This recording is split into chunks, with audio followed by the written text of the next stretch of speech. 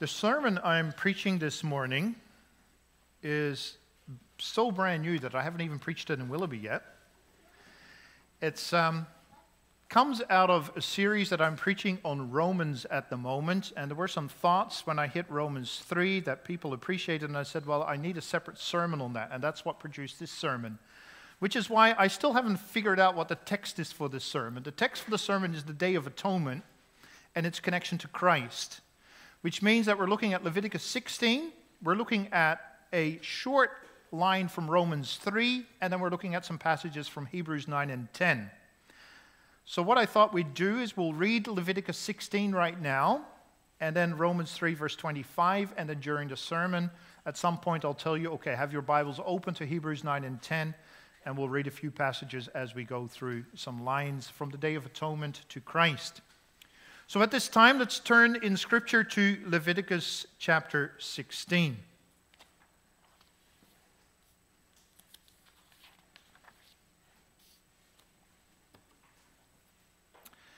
There we read in God's Word the following. The Lord spoke to Moses after the death of the two sons of Aaron when they drew near before the Lord and died. And the Lord said to Moses, tell Aaron your brother not to come at any time into the holy place inside the veil, before the mercy seat that is on the ark, so that he may not die. For I will appear in the cloud over the mercy seat. But in this way Aaron shall come into the holy place, with a bull from the herd for a sin offering, and a ram for a burnt offering. He shall put on the holy linen coat, and shall have the linen undergarment on his body, and he shall tie the linen sash around his waist, and wear the linen turban. These are the holy garments. He shall bathe his body in water and then put them on. And he shall take from the congregation of the people of Israel 2 male goats for a sin offering and 1 ram for a burnt offering. Aaron shall offer the bull as a sin offering for himself and shall make atonement for himself and for his house. Then he shall take the 2 goats and set them before the Lord at the entrance of the tent of meeting. And Aaron shall cast lots over the 2 goats, 1 lot for the Lord and the other lot for Azazel. And Aaron shall present the goat on which the lot fell for the Lord and use it as a sin offering. But the goat on which the lot fell for Azazel shall be presented alive before the Lord to make atonement over it, that it may be sent away into the wilderness to Azazel. Aaron shall present the bull as a sin offering for himself and shall make atonement for himself and for his house. He shall kill the bull as a sin offering for himself. And he shall take a censer full of coals of fire from the altar before the Lord and 2 handfuls of sweet incense beaten small. And he shall bring it inside the veil. Put the incense on the fire before the Lord, that the cloud of the incense may cover the mercy seat that is over the testimony, so that he does not die. And he shall take some of the blood of the bull and sprinkle it with his finger on the front of the mercy seat on the east side and in front of the mercy seat. He shall sprinkle some of the blood with his finger 7 times. And then he shall kill the goat of the sin offering that is for the people and bring its blood inside the veil and do with its blood as he did with the blood of the bull, sprinkling it over the mercy seat and in front of the mercy seat. Thus he shall make atonement for the holy place because of the uncleannesses of the people of Israel, and because of their transgressions, all their sins. And so we shall do for the tent of meeting, which dwells with them, in the midst of their uncleannesses. No one may be in the tent of meeting from the time he enters to make atonement in the holy place, until he comes out and has made atonement for himself and for his house and for all the assembly of Israel. And then he shall go out to the altar that is before the Lord and make atonement for it. And he shall take some of the blood of the bull and some of the blood of the goat and put it on the horns of the altars all around. And he shall sprinkle some of the blood on it with his finger 7 times and cleanse it and consecrate it from the uncleannesses of the people of Israel. And when he has made an end of atoning for the holy place and the tent of meeting and the altar, he shall present the live goat. And Aaron shall lay both his hands on the head of the live goat and confess over it all the iniquities of the people of Israel and all their transgressions, all their sins. And he shall put them on the head of the goat and send it away into the wilderness by the hand of a man who is in readiness. The goat shall bear all their iniquities on itself to a remote area, and he shall let the goat go free in the wilderness. Then Aaron shall come into the tent of meeting, and shall take off the linen garments that he put on when he went into the holy place, and shall leave them there. And he shall bathe his body in water in a holy place, and put on his garments, and come out, and offer his burnt offering and the burnt offering of the people, and make atonement for himself and for the people. And the fat of the sin offering he shall burn on the altar. And he who lets the goat go to Azazel shall wash his clothes and bathe his body in water, and afterward he may come into the camp. And the bull for the sin offering and the goat for the sin offering, whose blood was brought in to make atonement in the holy place, shall be carried outside the camp. Their skin and their flesh and their dung shall be burned up with fire. And he who burns them shall wash his clothes and bathe his body in water, and afterward he may come into the camp. And it shall be a statute to you forever, that in the 7th month, on the 10th day of the month, you shall afflict yourselves, and you shall do no work, neither the native nor the stranger who sojourns among you. For on this day shall atonement be made for you to cleanse you. You shall be clean before the Lord from all your sins. It is a Sabbath of solemn rest to you, and you shall afflict yourselves. It is a statute forever. And the priest who is anointed and consecrated as priest in his father's place shall make atonement, wearing the holy linen garments. He shall make atonement for the holy sanctuary, and he shall make atonement for the tent of meeting, and for the altar, and he shall make atonement for the priests, and for all the people of the assembly. And this shall be a statute forever for you, that atonement may be made for the people of Israel once in the year because of all their sins. And Aaron did as the Lord commanded Moses. And in Romans 3 verse 25,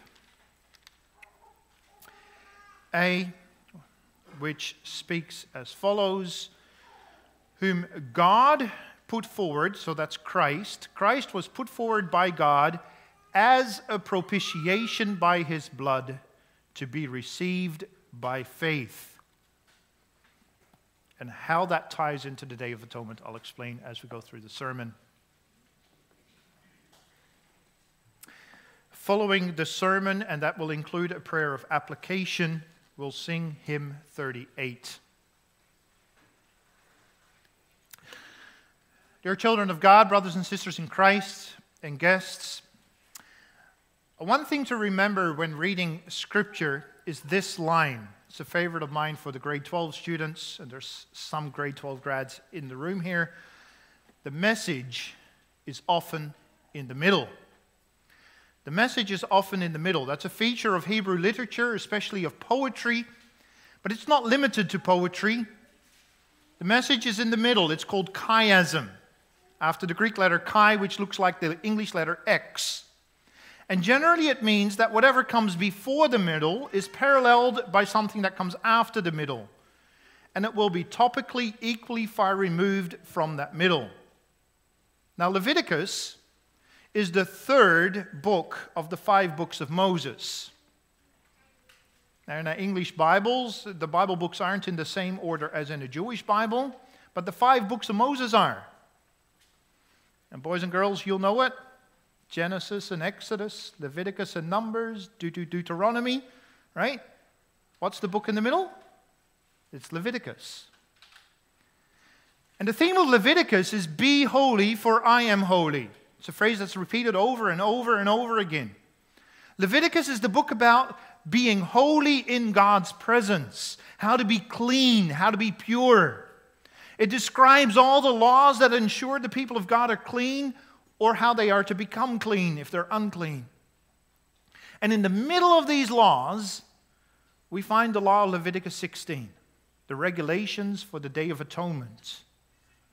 More than any other ritual found in Leviticus, the Day of Atonement dealt with the removal of sin from God's people so that they might be pure before Him, so that they might serve Him and worship Him. But the Day of Atonement wasn't perfect. Even the Israelites were aware of that. When confessing his sin, David noted that sacrifices do not remove sins. The Day of Atonement was but a shadow of the real way in which God would deal with the problem of sin. It was a very sharp image, a very clear picture, but it wasn't the real thing. The real work would be done by Jesus the Christ, the Son of God, come in the flesh, whom God, as we read in Romans, put forward as the propitiation by his blood. Now, one thing to realize is that the term translated propitiation in the ESV is actually the translation of a Greek word, which in the oldest Greek translation of the Old Testament was the word for the mercy seat. And so Romans 3 verse 25a makes the clear statement that Christ is the mercy seat. He is the fulfillment of the Day of Atonement. And so this morning we'll see what the Day of Atonement was all about, how it pointed forward to the work of Jesus Christ, and how Christ is the fulfillment of God's work of atonement. Summarize the good news being proclaimed this morning with this theme: salvation is only through the atonement by Christ. We'll first look at Leviticus 16, the different rituals of the Day of Atonement, and then we'll consider the many lines that can be drawn to Jesus Christ. The Day of Atonement is known in Hebrew as Yom Kippur. Yom is the word for day. Kippur is from the word kapar, which means to cover. The word is actually used when Noah waterproofed the ark by smearing pitch over it. So kapar means to make something functional or look good. For a modern image, think of paint. So Yom Kippur translates as the day of covering. Now in English, the word kapar is generally translated with atone. There's an interesting history here. When John Wycliffe was translating the Hebrew Bible into English, this is still before the Great Reformation, he couldn't think of a good English word to translate the verb kapar, as he felt that cover didn't quite catch what the covering actually accomplished. And so Wycliffe made up a new word by joining the English words at and one. If you write at and one as one word, you get at one, or you get atone. Wycliffe did that because he wanted to convey the thought that the covering would join God and man together in a renewed harmony. And that's why Yom Kippur, which literally means the day of covering, is known to us as the Day of Atonement. And finally, it should be noted that the lid on the ark, the cover on the box, which we know as the mercy seat, is called in Hebrew the kaporet. That's from the same word, kapar. Which means that when Paul calls Christ the mercy seat in Romans 3 verse 25, and when he speaks of Christ's blood, he evokes thoughts related not just to some piece of furniture in the temple, but to that one special day on which God dealt with the sin of his people. That Day of Atonement. The day on which God justified Old Testament Israel. So Yom Kippur, the day of the covering, the day on which the ark's cover was smeared with blood unto atonement. Now, the Day of Atonement was an annual event commanded by God with the purpose of removing all sin from his people. And that removal of sin had three aspects to it. First of all, the person who made the removal happen had to remove sin from himself and from everyone who was involved in the removal of sin. So step one was dealing with the sin of the mediators, the sin of the priests. Next, the sin had to be removed from the people. And then finally, sin had to be removed from the sanctuary. So the Day of Atonement was about the cleansing of the facilitators of worship, of the worshipers themselves, and of the place of worship from sin. That annual Day of Atonement was a very special day. Leviticus 16 verse 31 is described as a Sabbath of solemn rest. The original here has a Sabbath of Sabbathness. As it was on a fixed day of a fixed month, the Day of Atonement could actually be on any day of the week. Boys and girls, just like Christmas. Christmas isn't always on a Sunday, it can be on any day of the week. Still, this was actually the most holy Sabbath of the year. It was the Sabbath of Sabbathness, a day of rest which would usually fall on a weekday. And it happened to fall in the 7th month of the year. That's the month of the Sabbath. And it begins on the 10th day of the month, which is the same day in the month as the day on which the Passover lamb had to be chosen in the first month of the year. So the Day of Atonement came exactly a week of months after the first preparation day of the Passover. And the day was not just a day of rest, it was a most solemn day. The Israelites had to afflict themselves. That means they had to fast. They weren't allowed to eat. And this was actually the only feast day on which the Israelites had to fast. Indeed, besides the name Yom Kippur, the annual event was also simply known as the fast. So the Day of Atonement was a most solemn event, in some ways comparable to what Good Friday is to Christians or what Remembrance Day is to Canadian society. It's a day of sober thought. And during this most special day, all sorts of religious rites were performed by the high priest. Actually, even the daily rites that a normal priest would normally do were done by the high priest. Everything on this day, it pointed to the superlative. It pointed to the most extreme. This was the high point. And on the Day of Atonement, the high priest would dress down. Yeah, he wouldn't dress up. He would dress down. He would lay aside his colorful clothes with all those beautiful embroidered precious stones, and he would dress himself in white linen. 4 bits of clothing: underwear, an overgarment, a belt, a turban. All of white to symbolize holiness. All of linen, not of wool, for wool makes you sweat. Linen doesn't. And sweat, being sticky and smelly, that points to uncleanness, hence the linen.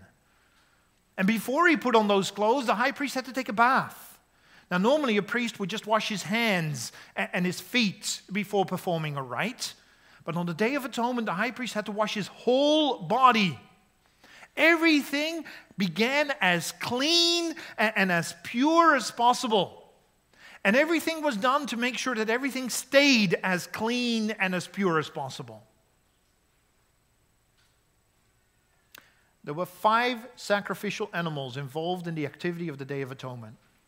5 animals for the 4 sacrifices that had to be made. 2 burnt offerings, 1 for the priesthood, 1 for the people, and then again 2 sin offerings, again 1 for the priesthood and 1 for the people. A bull and a ram for the priesthood, 2 goats and a ram for the people. And the bull and the goats together formed the sacrifice for the whole sanctuary. Now those 2 goats, they formed a single burnt offering, but they were distinguished. 1 goat was for Yahweh, for the Lord, that was the one that was killed. And the other goat was for Azazel. That was the goat that was sent away into the wilderness. I'll tell you a little bit more about those goats in a moment. In simple terms, the course of events was as follows. It was centered around the high priest going into the most holy place where the ark was, and he did so 3 times. The first time he would go in with a censer. Boys and girls, think of a dustpan here that's made of metal, in which you can carry something that's really, really hot, like burning coals. So he went in with a censer and with incense. And once in the most holy place in front of the ark, he would put the censer down, and then he would put the incense on top of the hot coals that were burning in it, and that incense would then produce a thick cloud of sweet-smelling smoke. The point here was twofold. The cloud would prevent the sinful high priest from seeing the holy God enthroned above the ark.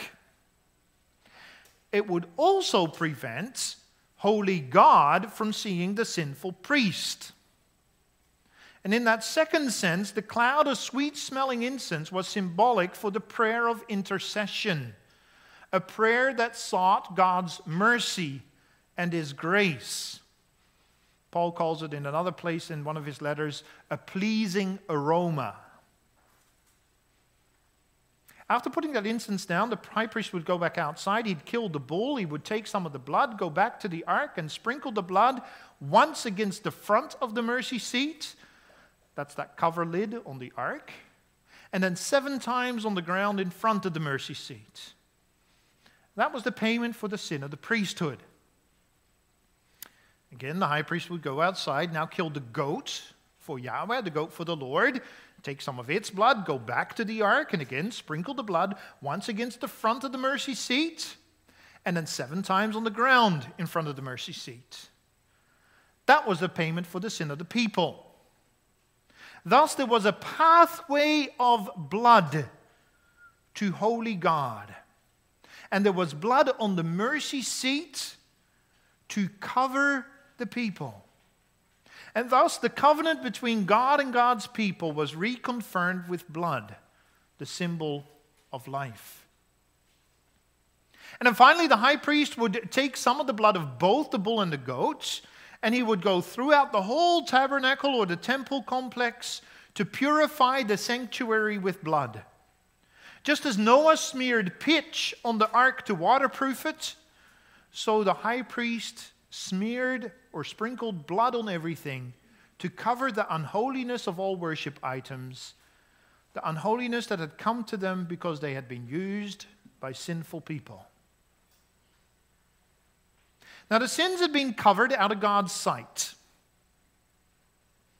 but the sins were still there underneath the cover. Those sins not only had to be covered, they had to be removed. And that's where the other goat plays a role, the goat for Azazel. Now, Leviticus 16 is the only biblical reference we have to Azazel. We do have references to Azazel in some other much later Jewish writings, but we can't trust that to explain who or what Azazel is, as it's clearly been influenced by other religions, especially Persian religion. Traditionally, Azazel was figured to be 2 words to mean the goat of sending away, or scapegoat. Think of the word escape, right? Scapegoat, the goat that goes away. Another possibility is the roughness of God, which was understood to mean a very steep cliff on a mountainside. Some figure Azazel was a place name, or a deserted place, a bit like Timbuktu in the English language. If you go to Timbuktu, you're about as far away from anything as you can get. Now, as the one goat was for Yahweh and the other goat was for Azazel, the conclusion has also been drawn that Azazel must be a person, an evil person, because sin is sent there. So a demon, maybe Satan. You'll find it in the footnote of the ESV. It's very hard to say something conclusive. Though, when later we make the connections to the Christ, we will get some more clarity.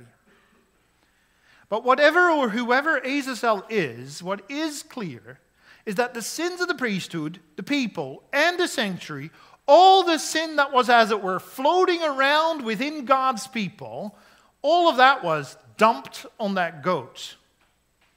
The high priest would put his hand on the goat that symbolized the transfer of sin, and then that goat was brought away into the wilderness to a remote area. And the words remote area in Leviticus 16 verse 22 literally translate as an area that is cut off. It suggests a place from which there is no return. In the later tradition, once the temple existed in Jerusalem, the goat would be brought into the wilderness of Judah and it would be pushed off a very steep cliff, making it impossible for the goat to come back. Usually it broke its neck on the way down. In other words, the sin is to be removed so far that it can never come back, that it can never impact God's people again. So as to never function in the relationship between God and His people. And with the sin removed, God and His people were again at one, sins had been atoned for. So the Day of Atonement, a most special day in the religious calendar of the Mosaic Law, it was the day on which God dealt with all that stood between himself and his people. By means of rituals involving blood, the mercy seat, the cover, was covered. The sins were covered. And by means of the goat that was sent away, the sins were removed. So how does all of that connect to Jesus the Christ? Brings us to our second point. And here we'll draw a little on Romans, but a lot on Hebrews. Hebrews 9 and 10. So now's the time to grab a Bible again and turn to Hebrews chapter 9.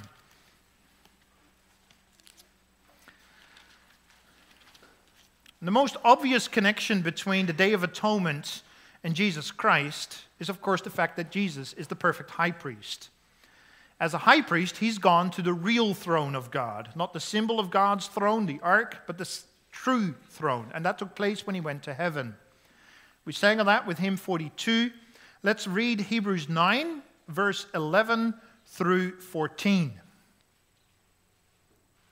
But when Christ appeared as a high priest of the good things that have come, then through the greater and more perfect tent, not made with hands, that is not of this creation, he entered once for all into the holy places, not by means of the blood of goats and calves, but by means of his own blood, thus securing an eternal redemption. For if the blood of goats and bulls and the sprinkling of defiled persons with the ashes of a heifer sanctify for the purification of the flesh, how much more will the blood of Christ, who through the eternal Spirit offered himself without blemish to God, purify our conscience from dead works to serve the living God. I should note here that when we're reading verse 13 and 14, the word purification, that's the same word for purification that's used in Leviticus 16, verse 30. Again, in the oldest Greek translation of the Old Testament. So there's the link again directly to the Day of Atonement. And what this is telling us is that in going to heaven, the Christ of God makes intercession for the people. Here's the connection also between the censer and the incense which the high priest brought into the ark. Now, Christ didn't need intercession for himself because there's no issue with him seeing God or God seeing him. Christ is without sin. But because Christ comes before God as the mediator of God's people, there is the need for the prayer for mercy. For the point of Christ entering into God's presence is so that the people may enter into God's presence. And those people, that's us, we need protection from God's holy wrath. Christ has to cover us. And he does so through intercessory prayer. It's the work of Christ that Paul mentions in Romans 8, and that in particular is the focus of Hebrews 4 and Hebrews 5, which we sang with hymn 42. So there's a first connect. Christ is the high priest who intercedes. He is our cover. And this is something we deal with each time we hit Lord's Day 12 in the Catechism preaching, so there's no need for me to go into further detail on that. Secondly, there's the reality that Christ is the sacrifice. Romans 3 alludes to this briefly when it speaks of Christ's blood. Hebrews 9 mentions this in some depth. We've already noted what Hebrews said of Christ on this score. He entered once for all into the holy places, not by means of the bloods of goats and calves, but by means of his own blood, thus securing an eternal redemption. Let's now read again a little further on in Hebrews 9, beginning at verse 22, and reading through to chapter 10, verse 4.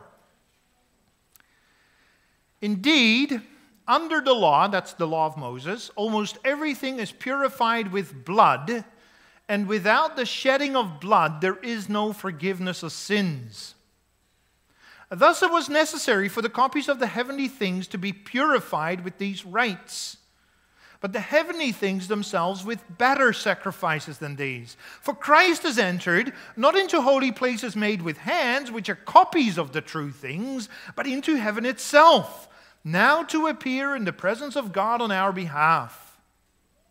Nor was it to offer for himself repeatedly, as the high priest enters the holy places every year, with blood not his own, for then he would have had to suffer repeatedly since the foundation of the world. But as it is, he has appeared once for all at the end of the ages to put away sin by the sacrifice of himself. And just as it was appointed for man to die once, and after that comes judgment, so Christ, having been offered once to bear the sins of many, will appear a second time, not to deal with sin, but to save those who are eagerly waiting for him. For since the law is but a shadow of the good things to come instead of the true form of these realities, it can never, by the same sacrifices that are continually offered every year, make perfect those who draw near. Otherwise, would they not have ceased to be offered, since the worshippers, having once been cleansed, would no longer have any consciousness of sins? But in these sacrifices there is a reminder of sins every year. For it is impossible for the blood of bulls and goats to take away sins.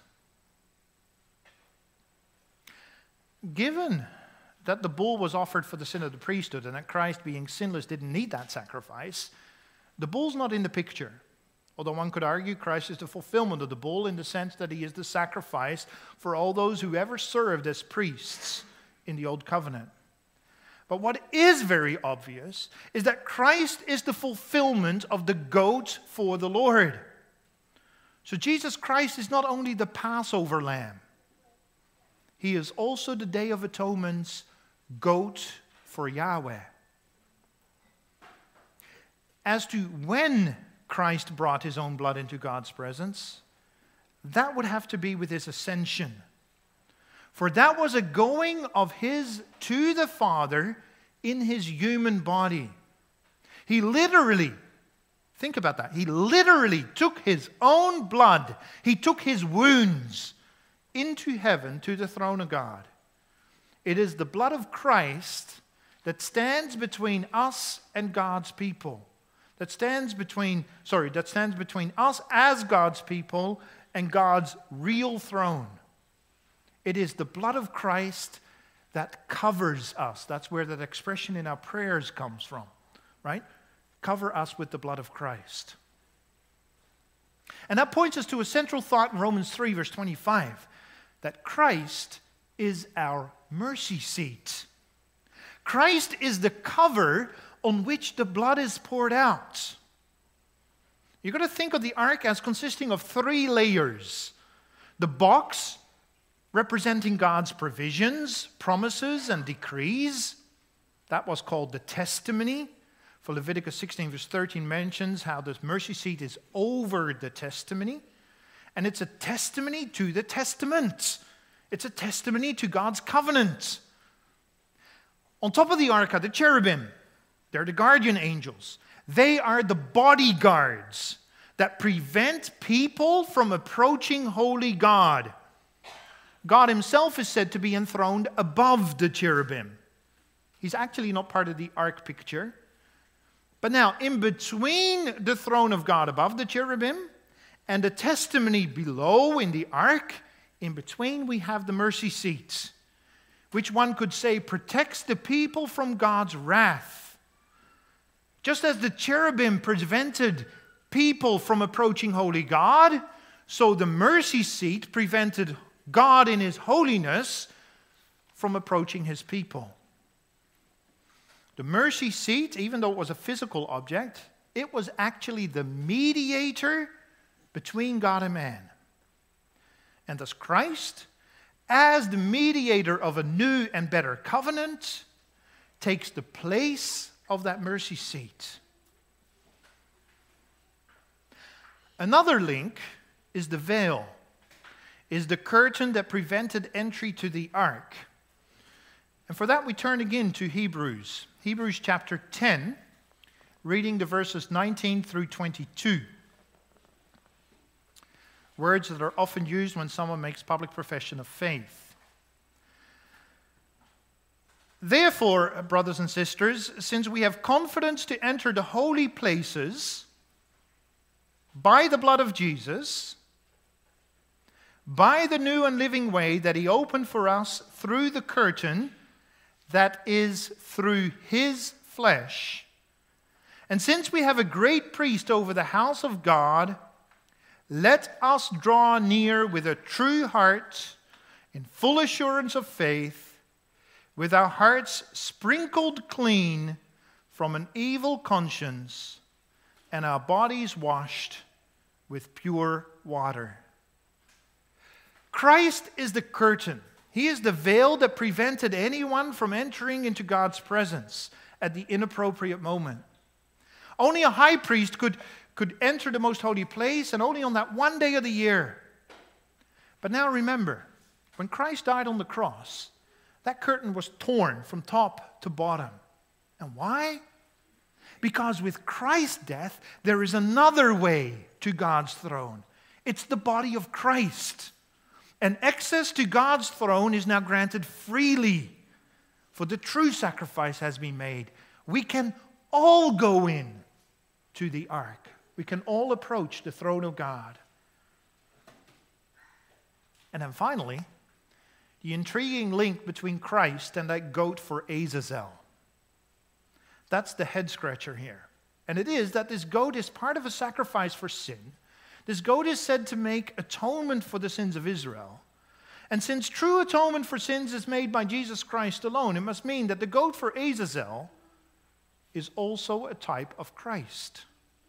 Christ is the one on whom all sins are loaded.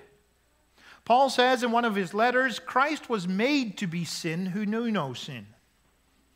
And there's a link here with that well-known prophecy of Isaiah concerning the suffering servant of the Lord. The Lord has laid on him the iniquity of us all. That's Leviticus 16 language. And just as the goat for Azazel was sent away to a land cut off, so Isaiah says that the servant of the Lord, I quote, by oppression and judgment he was taken away, and as for his generation, who considered that he was cut off out of the land of the living, stricken for the transgression of my people. That's the goat for Azazel. So what is this about?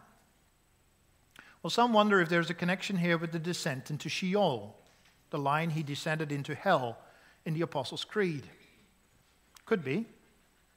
Again, Isaiah says right after the bit about him being cut off, and they made his grave, his Sheol, with the wicked, and with a rich man in his death. The miracle then is that the goat for Azazel was not to come back, while the Christ did return from the grave. No longer mortal, no longer subject to death, no longer subject to the consequences of sin. So just as Jesus the Christ is greater than the Aaronic high priest, and his blood is more than the blood of the goat for the Lord, and so Jesus the Christ is greater in carrying away the sins of God's people than the goat for Azazel. Others suggest that the goat being sent away is symbolic for the one redemptive act of Christ we still await, the day of judgment, when Christ will remove all sin and evil, including the devil, from heaven and earth, and cast all of evil into hell, into that volcanic lake filled with acid, the second death. And from that lake, there's no return.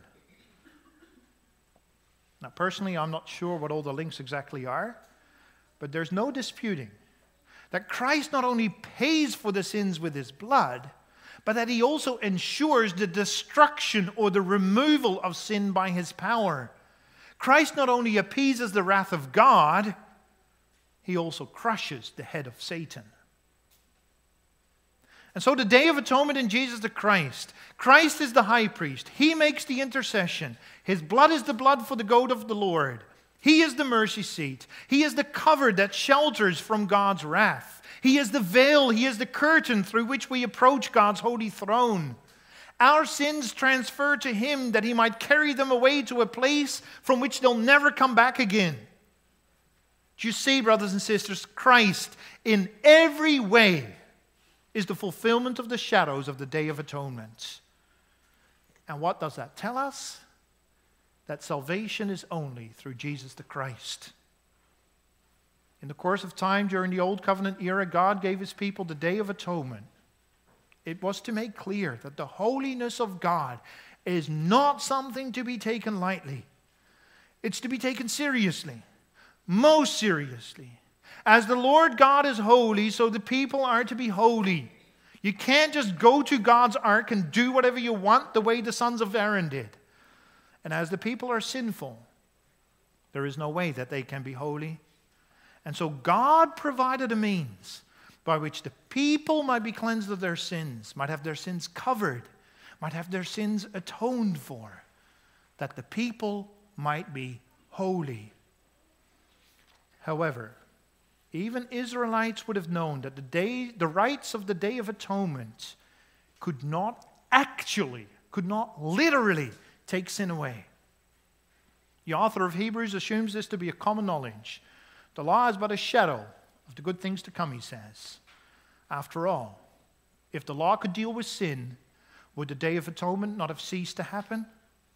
Indeed, the law can never, by the same sacrifices that are continually offered every year, make perfect those who draw near.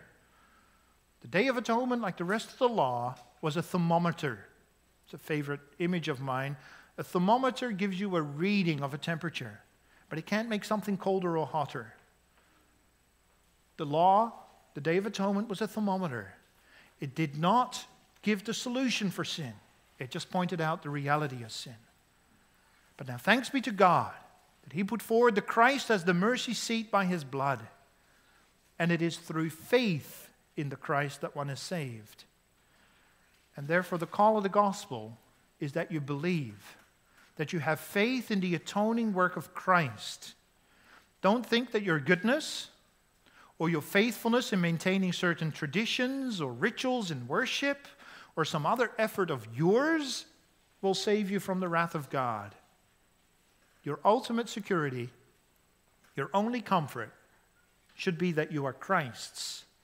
For only Christ has paid for all our sins with His precious blood as the goat for Yahweh, and has set me free from all the power of the devil as the goat for Azazel. Only with Christ as your cover, with His blood covering your sins, will you be safe in the presence of God. And so seek salvation in no one but Christ. Amen. Let's pray. Heavenly Father, we thank You for the good news that in Jesus the Christ You have provided us with a means of atonement. We may rejoice in the forgiveness of sins. Not only is Your wrath appeased through the sacrifice of Christ, our sins are removed from us as far as east from west extends, as high as the heavens are above the earth. We thank You for the assurance that in Christ our sins are dealt with, and that we may approach Your throne of grace with confidence. Assure us of the forgiveness of sins. Cover us with the blood of Christ. Wash us with His blood and Spirit. Have us walk in Your ways, and where we fail, have us turn to You, confessing our sins and seeking Your grace and mercy. And so have us live our lives in love and loyalty to Your honor and glory. Hear us for the sake of Him who died that we might live, who lives that we might live forever in Your presence. Yes, hear us in Christ's name. Amen.